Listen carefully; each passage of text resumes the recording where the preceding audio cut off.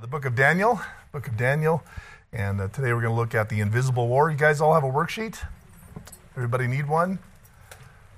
Okay, we're all good. And very interesting passage of scripture tonight in relation to the invisible war, looking at some of the aspects of angels and place that they have in our lives here. But I'll read from verse number 10 to verse number 21. It says, "Behold, an hand touched me, which set me upon my knees and upon the palms of my hands. And he said unto me, O Daniel, a man greatly beloved, understand the words that I speak unto thee, and stand upright, for unto thee I am now sent. And when he had spoken this word unto me, I stood trembling. Then said he unto me, Fear not, Daniel, for from the first day that thou didst set thine heart to understand, and to chasten thyself before God, thy words were heard, and I am come for thy words. But the prince of the kingdom of Persia withstood me 21 days, but lo, Michael, one of the chief princes, came to help me, and I remained there with the kings of Persia. Now I am come to make thee understand what shall befall thy people in the latter days, for yet the vision is for many days. And when he had spoken such words unto me, I set my face toward the ground, and I became dumb. And behold, one like the similitude of the sons of men touched my lips. Then I opened my mouth and spake, and said unto him that stood before me, O Lord, by the vision my sorrows are turned upon me, and I have retained no strength. For how can the servant of this my Lord talk with this my Lord? For as for me, straightway there remained no strength in me, neither is there breath left in me. Then there came again and touched me one like the appearance of man, and he strengthened me, and said, O man greatly beloved, fear not. Peace be unto thee, be strong, yea, be strong. And when he had spoken unto me, I was strengthened, and said, Let my Lord speak, for thou hast strengthened me. Then said he, Knowest thou wherefore I am come unto thee? And now will I return to fight with the prince of Persia. And when I am gone forth, lo, the prince of Grecia shall come. But I will show thee that which is noted in the scripture of truth. And there is none that holdeth with me in these things, but Michael your prince." All right, let's pray. Father, I just ask that you would just guide me in this message tonight. I pray it would come forth clearly. And Lord, we would just stay where we need to stay and discover the truths that we need to, Lord, and help me to get past those things we don't need to spend time on tonight. But I do pray, Lord, that each one of us will learn and grow from this lesson tonight. I pray in Jesus' name, amen. And so the first thing I want to look at simply here is the appearance of the angel in verse 9 to 11. Of course, remember last week we looked at how that Daniel, when he saw the Son of Man or the Son of God, he fell on his face to the ground. That was his response to that. And then that you see that in verse number 9, it says, Yet heard I the voice of his words, and when I heard the voice of his words, then I was in a deep sleep on my face, and my face toward the ground. And behold, an hand touched me, which set me upon my knees and upon the palms of my hands. And so a lot of this passage, it's very interesting how it's dealing with just simply how Daniel was responding to what was going on in this vision. It wasn't just, he was just saying, oh yeah, tell me what's going on. I mean, a lot of it had to do with him, how it affected him physically, how it brought him to the ground, how the Lord brought him back up again so that he could focus on what was being told to him. And it's just interesting that the Lord would spend so much time talking about that. I think the Lord definitely wants us to understand that this is an awesome experience here. This is no light situation taking place. It was so heavy that Daniel couldn't find the words. I mean, he went dumb. He fell on his face in a deep sleep. Even then, we'll see that when he was brought up to his knees and on his palms of his hands, that word there means to stagger. So it was almost like he didn't have the strength even to get up on his knees and on his hands. He was just so weak just from being in the presence of God and in the presence of this awesome prophecy that he was hearing here. So the Lord wants us to see that for whatever reason. Twice Daniel will find himself on his face to the ground in this chapter. Once after the appearance of the Son of God, and the second time when he heard the words of the angel. In verse 14, it says, Now I am come to make thee understand what shall befall thy people in the latter days, for yet the vision is for many days. And when he had spoken such words unto me, I set my face toward the ground, and I became dumb. And so there again, it's the second time he hit the ground, and so the Lord wants us to understand this. Letter A, a hand touched Daniel 3 times. And now people will say different things. As I began to look at this passage, it really looks to me that the hand that touched him wasn't necessarily the angel's hand, but it could have been the Son of God that was still there during this time, because it's interesting the way that he worded about the hand that touched him. Look at verse number 10.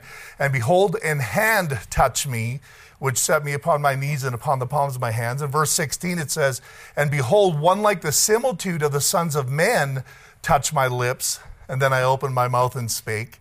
And so that one that was actually appeared as a man is the one that touched him. Amen. And so that's an interesting thing here. And then verse 18 says, then there came again and touched me one like the appearance of a man, and he strengthened me.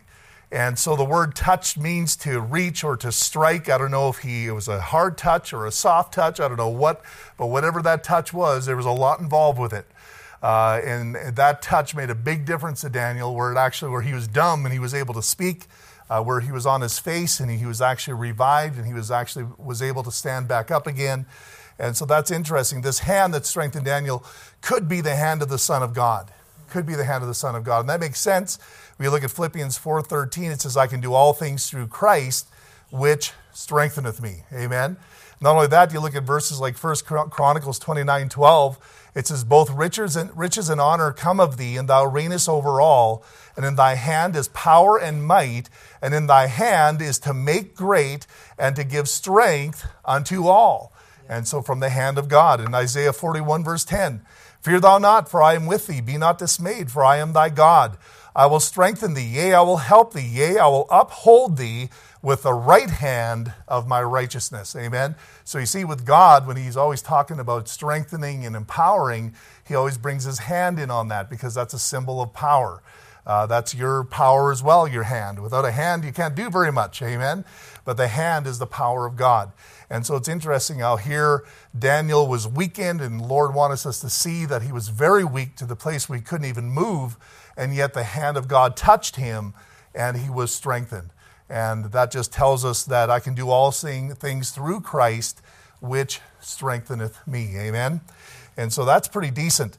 Like I said, when he was brought up to set on his knees and on his hands, the word there, set, actually means to shake or to stagger or to wander. And so he was not just, plopped up sturdily on his hands. The Bible says that he was waving like wheat in the field. Amen. He was staggering. And so it just tells you that this was no little situation that was going on here. Letter B, the angel reassures Daniel, verse number 11.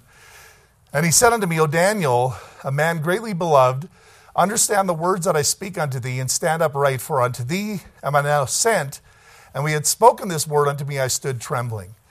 So angels were, of course, used as messengers in the scriptures. They were also used as ministers.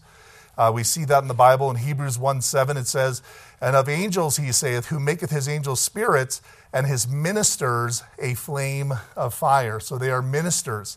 In Matthew 4:11 it says, then the devil leaveth him, and behold, angels came and ministered unto him, talking about Jesus Christ. And so angels have that effect of ministering. And here these angels, of course, are this angel, and we don't know who it is. I mean, we could take for granted maybe that it was Gabriel, it was the same as the last chapter, but for some reason the Lord didn't tell us the name of this angel. Amen. And so they have this ministry of ministering. So they're so powerful. I mean, you could not take on, this world couldn't take on one angel. And yet they're so gentle, where they minister in such a way where they care about one individual and want that person to be encouraged or assured in the middle of this situation here. And so in Daniel, we'll move on. Number 1, the angel tells him he is greatly beloved 2 times. So after each time that he hit the ground, the first response back was, you're greatly beloved. So he's trying to reassure him. Now, you know that when you see God, or you're touched by God, or you're in the presence of God, like we saw last week, that his comeliness turned into destruction, or turned into I forgot the word, the corruption. And so, I mean, immediately what you would do is you would think very low of yourself in that situation. I'm sure Daniel was really down when he saw that. And so the angel, what he did is he picked him up and he explained to him what he meant to God, which is very important. In verse 11, he says, "O Daniel, man greatly beloved." In verse 19, once again, and said, "O man greatly beloved, fear not, peace be unto thee, be strong, yea, be strong. And when he had spoken unto me, I was strengthened, and said, Let my Lord speak, for thou hast strengthened me." He was ready to hear the words. The word greatly beloved, or the phrase, means to take pleasure in, to desire, to be desirable, or to desire passionately.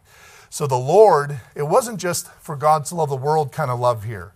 When he's talking about greatly beloved, God is saying, with Daniel specifically, I take great pleasure in Daniel. I passionately desire Daniel close to me. And that's because of Daniel's choices, because of the way he decided to believe God and trust him his whole life. And here he is over 80 years old, and yet he's still following God from his youth. And if there's someone that had an opportunity to become bitter and angry at the circumstances of life, Daniel could have been one of those people. Made a eunuch, taken to captivity, never really got to have a family, have children, have a wife, have a home. His life was basically dictated for him. And yet he did not become bitter in any way whatsoever. And the Lord looked at that and says, you know what, I take great pleasure in you, that you found your contentment in me rather than in the circumstances that you're living in. And so twice in this chapter he's told he's greatly beloved. And it's both times it was after he fell with his face to the ground. All right? So that must be what he needed to hear to get up off his face. Number 2, the angel gives understanding. No, that's not the one you have. That's not the point, is it? You have the angel required Daniel to stand upright. And to stand up means to rise up, to take one stand. In other words, Daniel, what I need to tell you, you can't do this on your face to the ground. You can't do this wobbling on your knees on the ground. What I need to tell you, you need to stand up. You need to stand. And Psalm 1:5, therefore the ungodly shall not stand in the judgment, nor sinners in the congregation of the righteous. So it's interesting when you look at the concept of standing in Scripture. I always miss that in Psalm 1, where it talked about, they shall be like a tree planted by the rivers of water. But then it goes on to say, but the sinners, they shall not, or the ungodly shall not stand in the judgment. Now, does that mean they won't be there? No, they're going to be there. But they're not going to be standing in the judgment. What does that mean? Well, that means that because of their wickedness, because of their ungodliness, they won't have the strength to stand. They won't be able to face God. They will be flat on their face. There will be no strength in them. They won't be able to stand before the God of heaven. But the Bible tells us as believers that we will stand faultless before his glory. And so here the angel says, Daniel, you need to stand.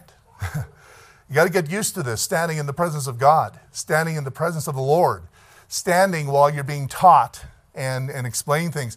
Because the ungodly, they cannot stand, but the righteous can stand. 1 Corinthians 15:1, the Bible says, Moreover, brethren, I declare unto you the gospel which I preached unto you, which also ye have received, and wherein ye stand. Amen. So are you standing in the gospel? Standing means firmly rooted, firmly stabilized in that message that has saved you. And so that standing is very important in the Scripture. And also Ephesians 6:13, it says, Wherefore take unto you the whole armor of God, that you might be able to withstand in the evil day, having done all to stand. Yeah. Amen. So this battle is going to take standing people, not sitting people, not reclining people, not sleeping people, not people on their face. And that seemed to be what the angel is pointing out here. Daniel, you can't do this lying down. You can't do this on your knees. You have to do this standing up. I want you to stand. And until he stood, he couldn't tell him anything. And I think the same thing it is with us. Until we stand, until we really get stabilized in the gospel, until we put on the whole armor of God, until we're ready to go forward for him and with stability, God really can't minister to us and use us the way that he would like. Amen. And so anyways, number 4, Daniel trembled in reverence. So even though he he still trembled. It says that he trembled. That means feared. That's not a bad thing. When someone is trembling in reverence, that just shows you this. They're not sitting there full of pride. They're not overconfident in who they are. He is simply saying, you know what, this is beyond me. I don't even deserve to be here. Just trembling in the presence of God, trembling in the presence of what God is trying to tell him. He didn't think for 1 second he deserved it. In fact, he thought very little of himself, So trembling is not necessarily a bad thing. Trembling is usually an acknowledgement of our understanding of who we really are, instead of that fake front that some of us put up. Amen. And so Daniel trembled, not a bad thing. But Psalm 104:32 says, he looked on the earth and it trembled. He touched the hills and they smoke. And so we'll have to get our wits about us and be able to stand to our feet. But our reverence for God should linger with us after we stand. And so no matter how confident you get, never lose that trembling for God. Never lose your fear of him. And I know we ought to be confident. The Bible wants us to be confident. There is strong confidence in the fear of the Lord. But yet we still need to remember that trembling, that fear is really a sign of our humility before our God. Amen. In Proverbs 1:7, it says, for the fear of the Lord is the beginning of knowledge, but fools despise wisdom and instruction. So here Daniel's about to get knowledge. He's about to be taught something. And so I think he's pretty well prime picking here. The fear of the Lord, this is where it starts. Daniel feared the Lord. Okay, now you're ready to be taught. Amen. You're not full of yourself. You're not overconfident. All right, number 2, the purpose of the angel. The angel was sent personally. For unto thee am I now sent. It says there also, I am come for thy words, are 2 phrases that I pulled out of this chapter.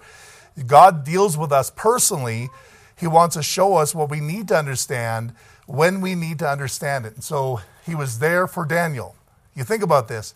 Everything that's going on in this chapter is because of what one man did and was asking of God. And the angel just said, I'm here for you. Get up. I'm here for you. I'm here because of what you just asked. I'm here because of what you're desiring to know. And boy, I'll tell you, that means you can't sleep on this now. I came all this way. You're the reason I'm here. Amen. For unto thee am I now sent. Letter B, the angel was sent because Daniel's words were heard.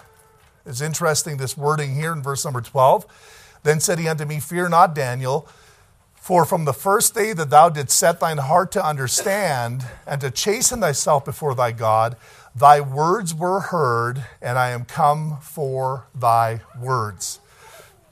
So Daniel started this whole process of meeting Christ and receiving understanding. He initiated all of this. Now, Daniel's words were heard for a couple of reasons here. And sometimes we wonder if our prayers are being heard or if God will answer our prayer. Here we have 2 keys to receiving an answer from the Lord when we pray. And the first one is this: Daniel set his heart to understand. And that's what the angel said, from the first day that thou didst set your heart to understand. So it has to do with your heart. It has to do with a desire to know the truth. Set means to place. His heart is the seat of the will, or your secret purposes, your intentions or designs. Those are the things that usually we hide to ourselves that are very selfish. With Daniel, those things were not very selfish. They were all about God. He says, the things that are hidden in me that everybody can't see, it's not me wanting to get this, that, or the other, or go travel here, or get money or whatever. The secret things of my heart is I want to understand God. That's what God saw, Usually that's the thing that we put out in the front. But really our secret purposes are not that at all, But Daniel, that was a part of his secret purposes of the heart. That was his inner being wanting to know what God has to say about things. And so set his heart to understand. That means to discern, to perceive, to observe, to pay attention to be intelligent, to be discreet, all these things. He wanted to know how to operate, how to understand, how to know. To receive an answer from the Lord, we must make getting discernment concerning the truth the purpose of our asking. Many times we talk to God to get things for ourselves, for our own pleasure. We see that in James 4:2. Ye lust and have not, ye kill and desire to have, and cannot obtain. Ye fight and war, yet ye have not, because ye ask not. Ye ask and receive not, because ye ask amiss, that ye may consume it upon your lusts. Amen? So why did this angel set out to answer Daniel? Because he had set his heart to understand. You got to ask yourself that. Do I truly set my heart to understand? Do I get up in the morning and say, Lord, I really want to know you. I want to know what your word says, what it means. That's the desire of the inner part of my heart. Or is that just what we tell everybody else, And our inner heart is really, maybe I want a better job, I want money, and, oh, God, give me this, God, give me that. And that's what we're praying for. We never get it. And we say, oh, God doesn't answer prayer. Well, why don't we do it the way God says to do it? Let's put what's important to God first and seek the understanding of the truth. And maybe the Lord will respond. Amen? Number 2, Daniel chastened himself. This is to be afflicted, to be oppressed, to be humbled. This is really just opposite of 2022, probably 2023. Amen. People aren't living to chasten or to afflict themselves or be oppressed or be humbled. It's more about, hey, I'm first here. Do what I want. I want to be called they, them, ghost, whatever you call me that. That's totally opposite of what this is. Amen. Daniel chastened himself. He afflicted himself. He says, I'm willing to do without the things that my desires, my natural desires even want. Food and water and all these different things. And just so I can have what usually is such a hard thing for our flesh to desire. And that is the spiritual things. Amen. Our flesh wants temporal. It wants things right now, So when you can actually afflict your flesh for the sake of getting something that is spiritual, then you know you're on the right track. Amen. Then you know you're on the right track. So this is what fasting's all about. It's about afflicting ourselves. It means to so burdened about something will deprive our flesh of what it craves for to have our spiritual burden relieved. In essence, we're seeking the Lord's presence, acknowledging his holiness and our dependency upon him to understand. The Lord chastens us and we chasten ourselves. So the Lord chastens us. We know that. The Bible says, despise not the chastening of the Lord. He says, okay, I do this. And if you're going to despise it when he does it to you, chances are you're not going to want to do it to yourself. But if you chasten yourself, chances are he won't have to. Amen. So we need to do that. If we want the Lord to answer our words, we must learn to live for him and at times prove that by depriving ourselves of what we crave. Sometimes, you got to do this to your kids many times, you got to teach them to work. Do your kids want to work initially? No. Do they want to exert any energy for something they don't get something that their body craves for out of it? They may work a little bit if they know they can get some money, they can buy what they want, But to actually get your kids to do something where it's going to have no temporary or immediate impact on them, that's a pretty hard thing to get them to understand, But kids need to learn that. They need to learn to do this. That's why we can't always give them money every time they take the garbage out. They just need to do it, No benefit other than not having a stinky house. You know what I mean? Because that will happen. And sometimes the kids don't care, Anyways, Isaiah 58 verse 3. It says, wherefore have we fasted, say they, and thou seest not? Wherefore have we afflicted our soul, and thou takest no knowledge? Behold, in the day of your fast ye shall find pleasure, and exact all your labors. Behold, ye fast for strife and debate, and to smite with a fist of wickedness. Ye shall not fast as ye do this day, to make your voice to be heard on high. That means you're pretending. You're pretending to fast. You're pretending to be religious. You're pretending to do things, get a hold of God, and it's not real. He says, you are not fasting, is what he's telling them.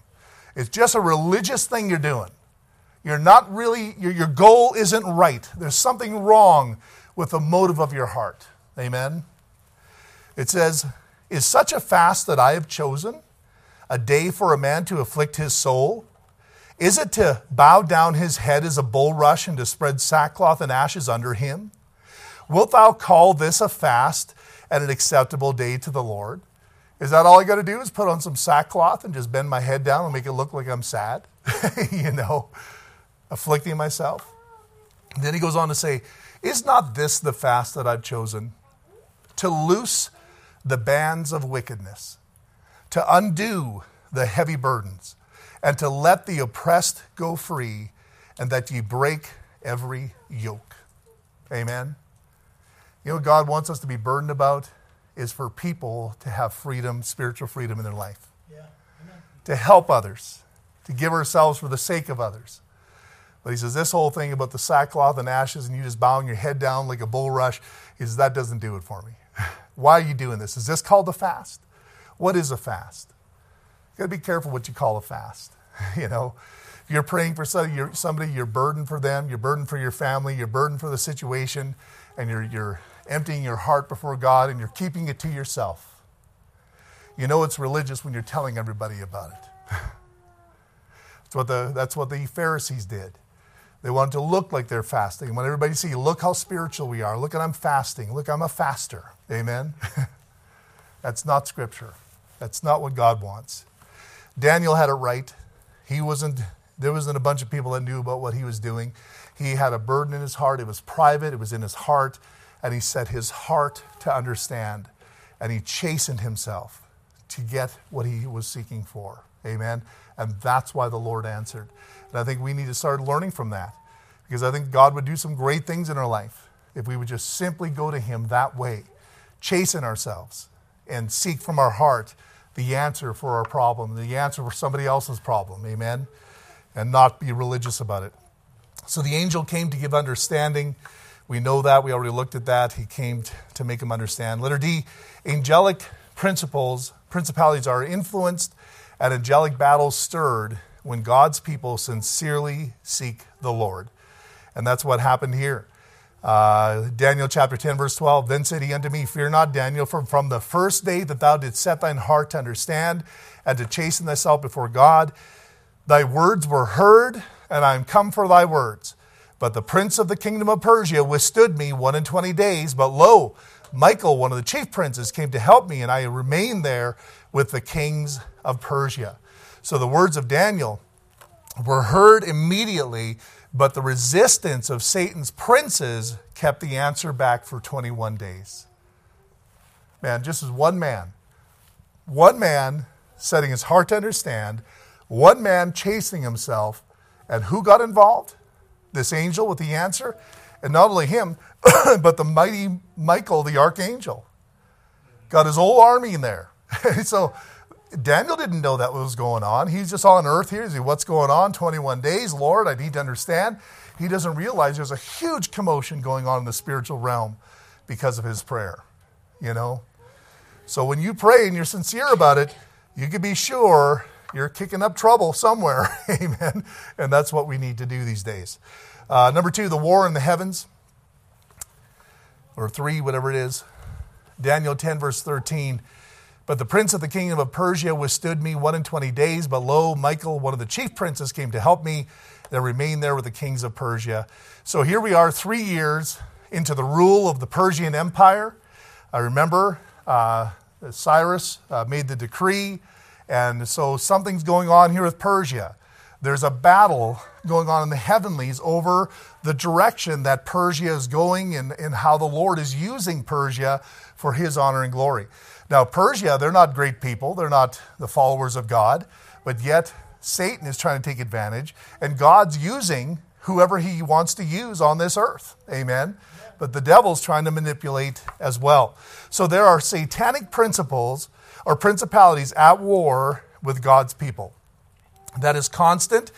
That is probably the biggest warfare that is occurring today is against God's people. The biggest battles that are happening in the heavenlies have to do with you and me. You understand that? That's where the battles are, all right? Like in Daniel 7, verse 21. And I beheld, and the same horn made war with the saints and prevailed against them.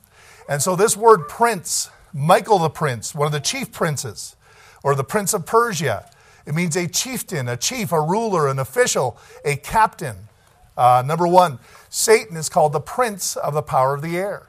We see that in Ephesians 2:2, where in time past he walked according to the course of this world, according to the prince of the power of the air. We also see in Ephesians 6:12, for we wrestle not against flesh and blood, but against principalities, against powers, against the rulers of the darkness of this world, against spiritual wickedness in high places. That passage there is full of truth. I believe it's talking about the demonic princes that are fighting up there. I believe it's also referring to those that are worshiping them down here. There are rulers of the darkness of this world that are existing today. And when we're wrestling, that's who we're wrestling. When we're praying, that's what we're praying against. Amen. And I believe our world is full of these kind of people that are underneath the direct influence of these principalities. And I think that's how Satan takes over nations. I think that's how he controls and gets dominion and so forth. Number two, Satan directly influences the world and its nations. Same passage there, it says, where in time past he walked according to the course of this world, according to the prince of the power of the air.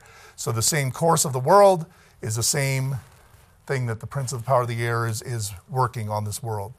And the rulers of the darkness of this world, I guess that's where I was supposed to say it. But the prince of the king of Persia is a demonic prince that controls the world's kingdom through men and women that walk in darkness.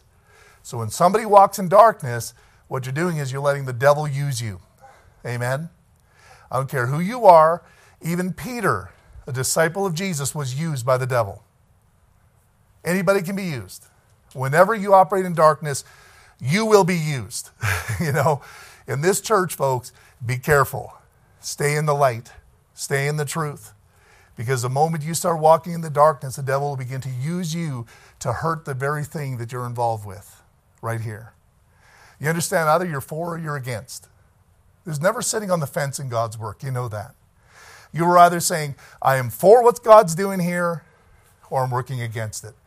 And it all has to do with what's going on in your heart, whether your heart's in darkness or whether your heart's in light. And Satan uses that.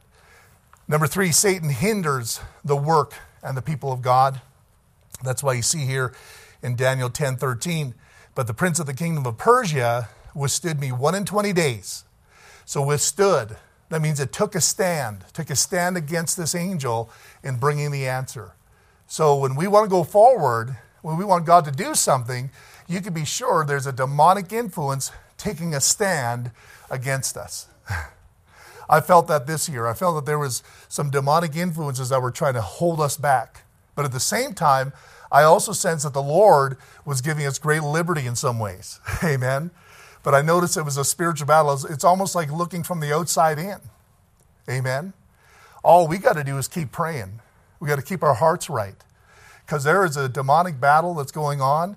Folks, if we would see it today, if he would open up our eyes. Remember, like Elisha with his servant.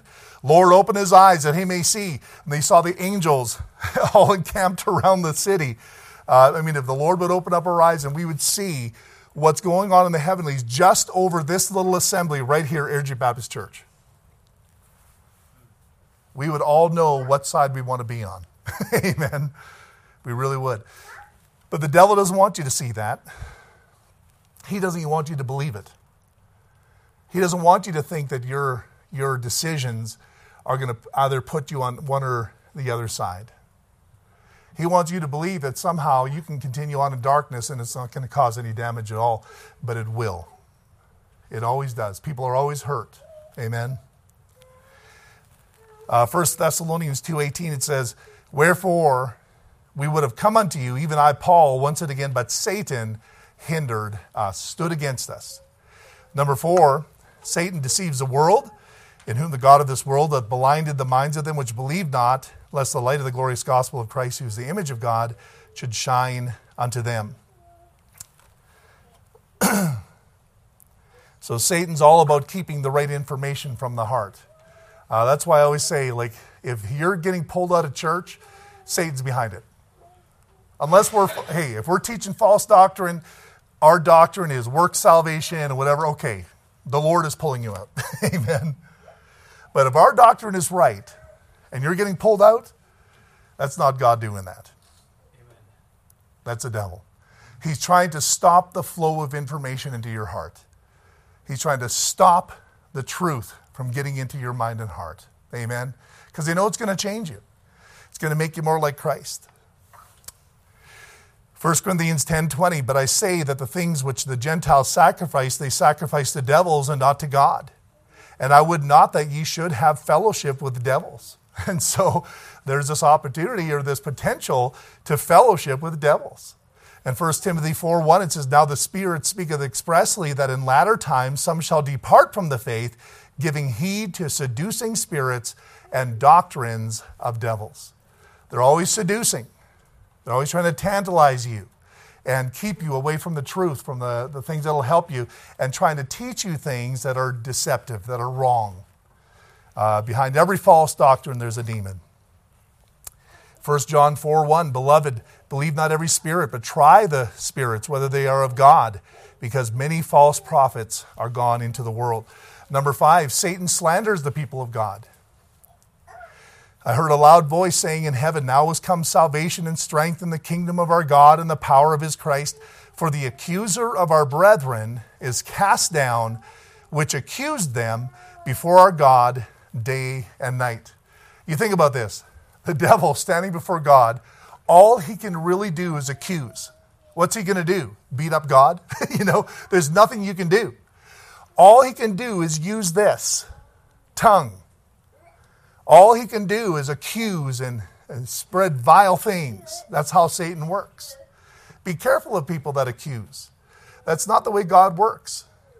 God doesn't work through accusations. Amen. God works through truth and restoration and forgiveness and so forth, but not through accusations. You have somebody just reviling somebody and they're just accusing and getting all bitter and angry. That's the devil. That's what the devil does before God day and night. And someone caught the spirit of the devil. And that's why it's coming out of their mouth the same way. Folks, I believe with all my heart. And you got people like that, they come into your house, they sit around your table, you end that evening right there. And you say, guess what? We're going to go to bed now. You can go home. You don't need to be around that vile garbage. It's filth, it's satanic, and it's there to poison your soul. And that's what the devil does. Amen? Satan devours God's people. We know that be sober, be vigilant, because your adversary, the devil, is a roaring lion, walketh about seeking whom he may devour. He devours. You look at Revelation 12, verse 4, and his tail drew the third part of the stars of heaven and did cast them to the earth, and the dragon stood before the woman, which was ready to be delivered. That's talking about when Christ was going to be born, for to devour her child as soon as it was born. And that's why Herod killed all the children 2 years old and younger. That was the dragon. So we see in Revelation 12, what Herod did was actually satanically motivated. And so he was going to devour that child. That's what he does. Number 7, Satan infiltrates the church. He's good at that. He can do it. We know that. The Bible talks about the tares and the wheat. Amen. It says in Acts 20, verse 28, take heed therefore unto yourselves and to all the flock over which the Holy Ghost hath made you overseers. It's talking to pastors like me, like Pastor Paul, to feed the church of God, which he hath purchased with his own blood. That's my responsibility, not yours. It's mine. It's my responsibility to oversee. You could say, Pastor, I don't like this. Well, that's not your responsibility. It's my responsibility. I stand before God with what's allowed in the house of God. You're not going to stand before God for that. I will. You'll stand before God for what you allow in your home. Amen. I'm going to stand before God what we allow in the church. I'm the overseer here. And I've been chosen by the Holy Spirit of God. If I'm not going to take that seriously, then I might as well just quit today. Let somebody else that is going to take it seriously get behind the pulpit. But if you want somebody that doesn't do that, don't go to Independent Baptist Church that loves God and wants to preach the Word of God. You go to a mamby-pamby church, ear-tickling church. Amen? They'll let you do whatever you want. You can live in sin. You can live in adultery. You can drugs, alcohol, and you can just go ahead and do it. Oh, we just love people here. No, we oversee. We oversee because we know how Satan works in infiltrating the house of God. Amen. So this is, folks, it's not easy going to a biblical church. Yeah. Do you understand that? If you're looking for the easy way, this isn't the easy way. There's easier things that you could do. But this is the best thing for you. Yeah. It's not as easy, but it's best. Amen? That's what we got to remember here. So it goes on to say, for I know this, that after my departing shall grievous wolves enter in among you, not sparing the flock. Also of your own selves shall men arise. That means somebody gets a bee in their bonnet. Somebody also gets this attitude, and they begin to pull people aside and say, hey, come meet with us. That's why I say, folks, if people leave the church here, what are you going hanging out with them for? They've already made their decision. If somebody leaves the church, they're not leaving me. It's not me. They're leaving you. Yeah. They're forsaking you. So if they're forsaking you, what are you doing? Are you forsaking us as well? We've got to make our choices here today. When people leave the church, they leave the body of Christ. But everybody thinks it's just about leaving the pastor. No, it's not. That may be what the accusations are. But folks, when people leave the house of God, they leave the people of God. Mm-hmm. They have forsaken you. Yeah. It's easy to say, well, I don't care. Old pastor knows how to deal with this. It's not just me. I'm only a part of the body. You're part of the body too. You understand that? Satan is looking to get in, pull out, then once he's pulled out, keep pulling out. Then he uses influence from the outside. Now he's got a connection with you to keep bringing people out of the church. That's his plan, not mine. Mine is to bring them in. Amen. That's what our plan's got to be. And so it says here, therefore watch and remember that by the space of 3 years, I thought about this today, I ceased not to warn everyone night and day with tears. Say, preacher, why don't you stop talking about this kind of stuff? What's going on here? I had someone say, oh, why are you so dramatic? You would not have liked the Apostle Paul. 3 years, day and night, with tears. This message I just gave you now, he inundated the people with it. Yeah. Paul, you're so dramatic. What's wrong with you? Take it easy, man. Take a chill pill. He'd say, no, sir. I'm obviously seeing something you're not. And that's why God made me an overseer, not you. You understand that? Serious business here. I tell you, that's the thing in my heart that is the closest thing to me, is the protection of this body. And I don't care what you do. You can call me what you want. You can attack me all you want. I'm going to protect the house of God. Praise. And you better thank God for that, because one day you might have a little child that you're bringing in here and say, I wish we had a preacher that would. Amen. Number 8, Satan can appear as an angel of light to deceive. 2 Corinthians 11 verse 3, but I fear lest by any means, as serpent beguiled Eve through his subtlety, so your mind should be corrupted from the simplicity that is in Christ. Then moving up to verse 13, it says, for such are false apostles, deceitful workers, transforming themselves into the apostles of Christ, and no marvel, for Satan himself is transformed into an angel of light. Therefore is no great thing if his ministers also be transformed as ministers of righteousness, whose end shall be according to their works. Oh yeah, they're very holy looking. They talk about the Bible even. Amen. Be careful. Be careful. Satan can take you out. He infiltrates. Number 9, Satan can fill our hearts with dishonesty, greed, fear, and bitterness, and other things. We have the example of Ananias and Sapphira. But Peter said, Ananias, why hath Satan filled thine heart to lie to the Holy Ghost?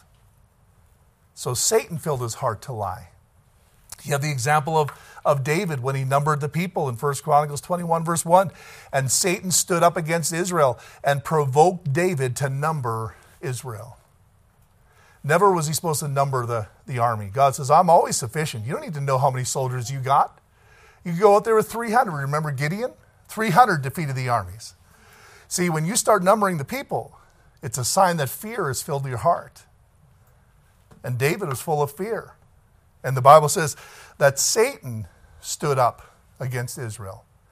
He was the one that filled David's heart with fear. And it cost them greatly. Remember that one angel came and sent that plague, and he was destroying as he was walking.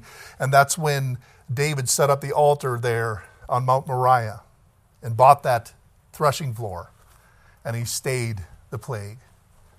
That was because of his decision. Amen. Anyways, if I'm not mistaken, he can fill our hearts with thoughts of greed, bitterness, and fear. That's why 2 Corinthians 10, verse 3, it says, For though we walk in the flesh, we do not war after the flesh. For the weapons of our warfare are not carnal, but mighty through God to the pulling down of strongholds, casting down imaginations, and every high thing that exalteth itself against the knowledge of God, and bringing into captivity every thought to the obedience of Christ. So our warfare is all about what's going on in here, because that's what Satan fills. He gets you all upset. He gets you all full of bitterness and anger and fear and all these things, and that's what consumes your thinking. It's the fiery dart that sets your mind on fire. Amen. The Bible says we're supposed to catch those imaginations, cast them down, and let the Word of God exalt itself as our knowledge, not our imaginations. Imaginations are always the flesh. The truth is always the spirit. Amen. It's always the flesh, the imaginations. It's always on what you don't know. Well, this may happen. Well, if you don't know it's going to happen, then it probably won't happen. Amen. You got to deal in the truth, deal in reality. Letter B. There are the Lord's angelic princes that defend God's people. This is interesting. Michael is a powerful archangel that is a chief prince of Israel. You see that here in Daniel 10:21. But I will show thee that which is noted in the scripture of the truth, and there's none that withholdeth with thee in these things, but Michael your prince, your principality. Amen. And so what I believe, and many others as well, believe that Michael is actually that prince over Israel. He is one that protects Israel. He is that angelic power that God uses to fight for Israel. And we see that up the road here too in this Daniel chapter 12. And at that time shall Michael stand up, the great prince which standeth for the children of thy people, and there shall be a time of trouble such as never was since there was a nation, even to that same time. And at that time thy people shall be delivered, everyone that shall be found written in the book. Amen. So that's talking about Daniel's 70th week. And so Michael's going to stand up and fight for his people, Israel. So that's their prince. And so he is like there's a prince of Persia over Persia, that demonic prince that's hindering the work of God. But Michael is the prince that is pushing forward the will of God for Israel. Michael will defeat and cast out Satan to the earth. We see that in Revelation 12. And there was a war in heaven. Michael and his angels fought against the dragon, and the dragon fought and his angels and prevailed not. Neither was their place found any more in heaven. And the great dragon was cast out, that old serpent called the devil and Satan, which deceiveth the whole world. He was cast into the earth, and his angels were cast out with him. And so Michael is going to fight there. Letter B, Michael fought in the Lord's authority, not his own. This is interesting. I want you to catch this. In Jude, verse number 9, it says, Yet Michael the archangel, when contending with the devil, he disputed about the body of Moses. Now, what's that about? Don't have the foggiest. But something to do with the body of Moses, something to do with a conversation that Michael was having with the devil about the body of Moses. Now, where's the body of Moses? Well, maybe that's what it's about. Maybe somehow the devil wanted the body of Moses. I don't know. Maybe he thought he'd find the body of Moses and everybody worshiped the body of Moses. I don't know. Whatever it may have been, it doesn't really matter because that's not the point of this passage. What it says is this, durst not bring against him a railing accusation, but said, the Lord rebuke thee. Powerful Michael the archangel here. Great and powerful angel. And yet when he faced the devil, he didn't sit there, well, you know what, you did this. You know how people get? By the way, that's sin when you do that. When you're talking with somebody and you start railing on them, railing is insulting. Insulting and accusing people. Well, you did this and you did that. Or they're not even there. Maybe you're gossiping about them. The Bible says that's railing. In fact, in 1 Corinthians chapter 5, railing is a church disciplinable offense. That it is proof of you being a railer. Someone that is railing on somebody, insulting them all the time, behind their back, whatever, or to their face, whatever it may be, you need to be confronted. And if you're not going to get right, you need to be put out of the church. What? I didn't do drugs. I didn't. Railing is that bad. Railing is that wicked because it has a lot to do with how the devil operates. He's the one that rails and accuses. He's the accuser of the brethren. And God says, when you see that stuff in the church, you get it out.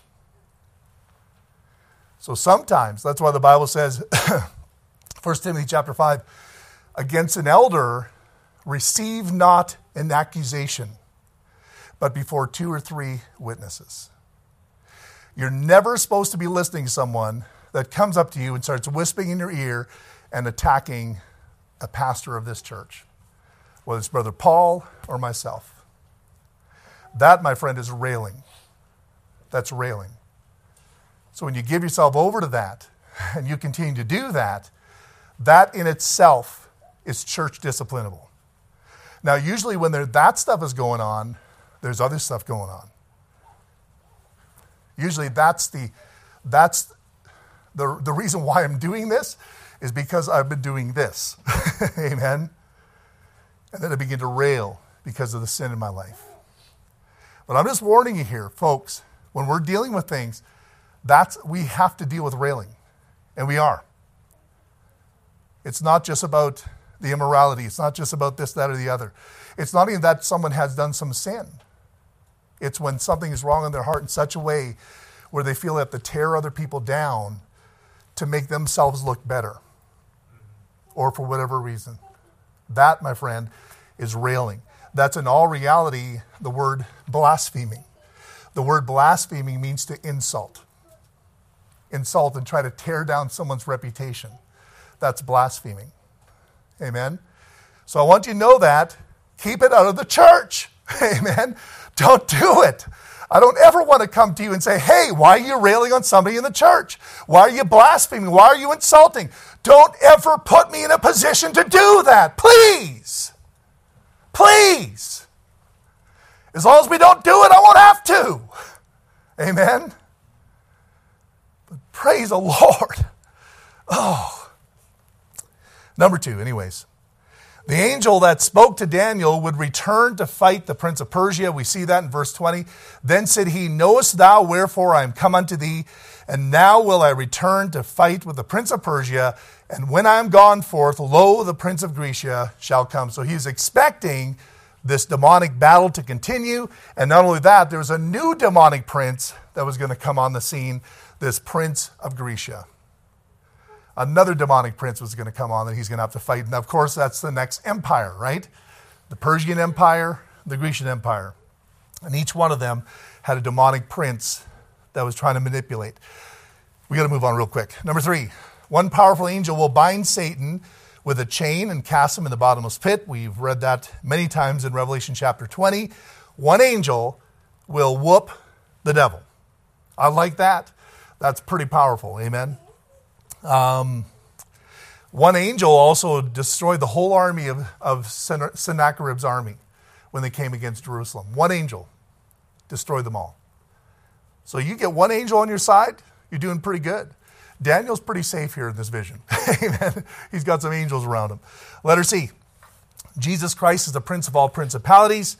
And we don't have a lot of time to go through a lot of this, but you know the passage here where it says, wherefore God hath highly exalted him, given him a name which is above every name, that the name of Jesus, every knee should bow, of things in earth, things in heaven, things in earth, things under the earth, that every tongue should confess that Jesus Christ is Lord, to the glory of the Father. Isaiah 9:7, of the increase of his government and peace, there shall be no end upon the throne of David and upon his kingdom, to order it and to establish it with judgment and with justice from henceforth even forever. The zeal of the Lord of hosts will perform this. Jesus created all power for himself, number one. And I'll just give you some blanks here because we got to be done. So he created all principalities and powers. Number two, Jesus triumphed over all principalities by his death and resurrection. Interesting verse in John 12, verse 31. It says, now is the judgment of this world. Now shall the prince of this world be cast out. And I, if I be lifted up from the earth, will draw all men unto me. So through his death and resurrection, he's saying the prince of this world is going to be cast out. That's pretty good. Move on here. Number three, Jesus uses the victorious church to demonstrate his victory to all principalities. See, this is something we need to get through our heads as a local assembly. Ephesians chapter 3, verse 9. And to make all men see what is the fellowship of the mystery, which from the beginning of the world hath been hid in God, who created all things by Jesus Christ, to the intent that now unto the principalities and powers in heavenly places might be known by the church the manifold wisdom of God. That means these angelic princes, the powers in the heaven, are looking down at the church, and the Lord is using us in our situation through the victory that was bought through his blood to show them things about how great God is. That's why even in 1 Corinthians chapter 11, it talks about the covering of the woman, the head covering. Now, a lot of people make that about a piece of cloth, and they're missing everything. Amen. What it is, it's the long hair of the woman. And the Bible says that through that, angels look down, and they see this aspect of submission and humility and protection. See, authority is about protection. When you have your hair long as a woman, you're portraying to the angels that you're keeping yourself underneath the protection of your husband. Amen? And there's more to it than that, but you understand that? And so your hair is actually your glory, the Bible says. It's given for your covering. And so you look at Jesus when he had his feet washed with a woman with her tears. What did she dry his feet with? Her hair. Because she had long hair. You see, that is a demonstration to the principalities of the structure that God has placed within the church and within our homes. How the man is the head of the woman and Christ is the head of man. And how we keep our head uncovered, but the woman keeps her head covered. Amen? Because it's the picture of the covering of authority. And there's one thing that is being attacked today in our world. I mean, you just think about the feminist movement, everything that's going on today, it's all about reversing that or destroying it.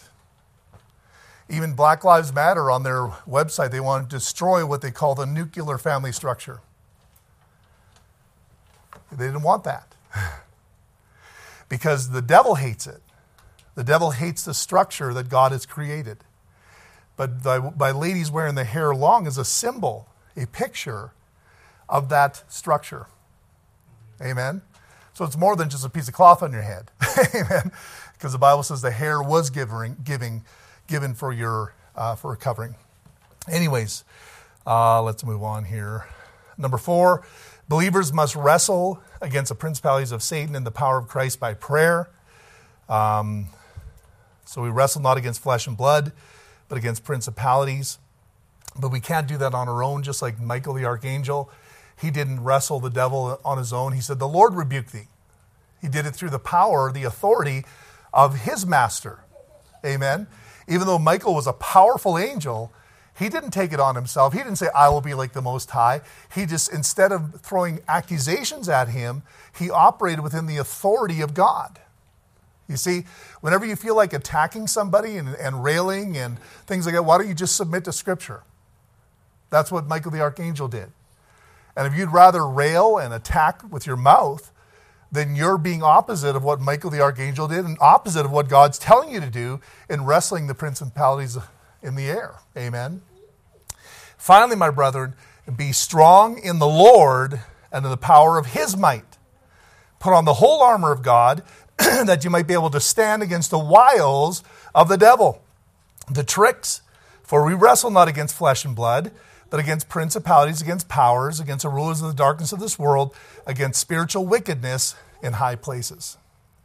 Number 5, believers must resist the devil by submitting to Christ. That's the same thing, but James 4:7, submit yourselves therefore to God. Resist the devil and he will flee from you. And number 6, finally, there are no principalities that can separate God's children from God's love. No principalities. No demonic power.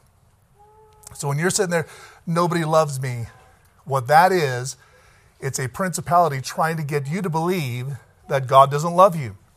But the Bible tells us very plainly here, nay, in all these things we are more than conquerors through him that loved us, for I am persuaded that neither death, nor life, nor angels, nor principalities, nor powers, nor things present, nor things to come, nor height, nor depth, nor any other creature shall be able to separate us from the love of God, which is in Christ Jesus our Lord. So when a person says, nobody loves me, they are under the influence of a satanic deception. Because the Bible tells us right there, there's no principalities that can separate you and the love of God. That's eternal security, by the way. Amen. You're saved. Saved forever. All right. There's no arguing that point.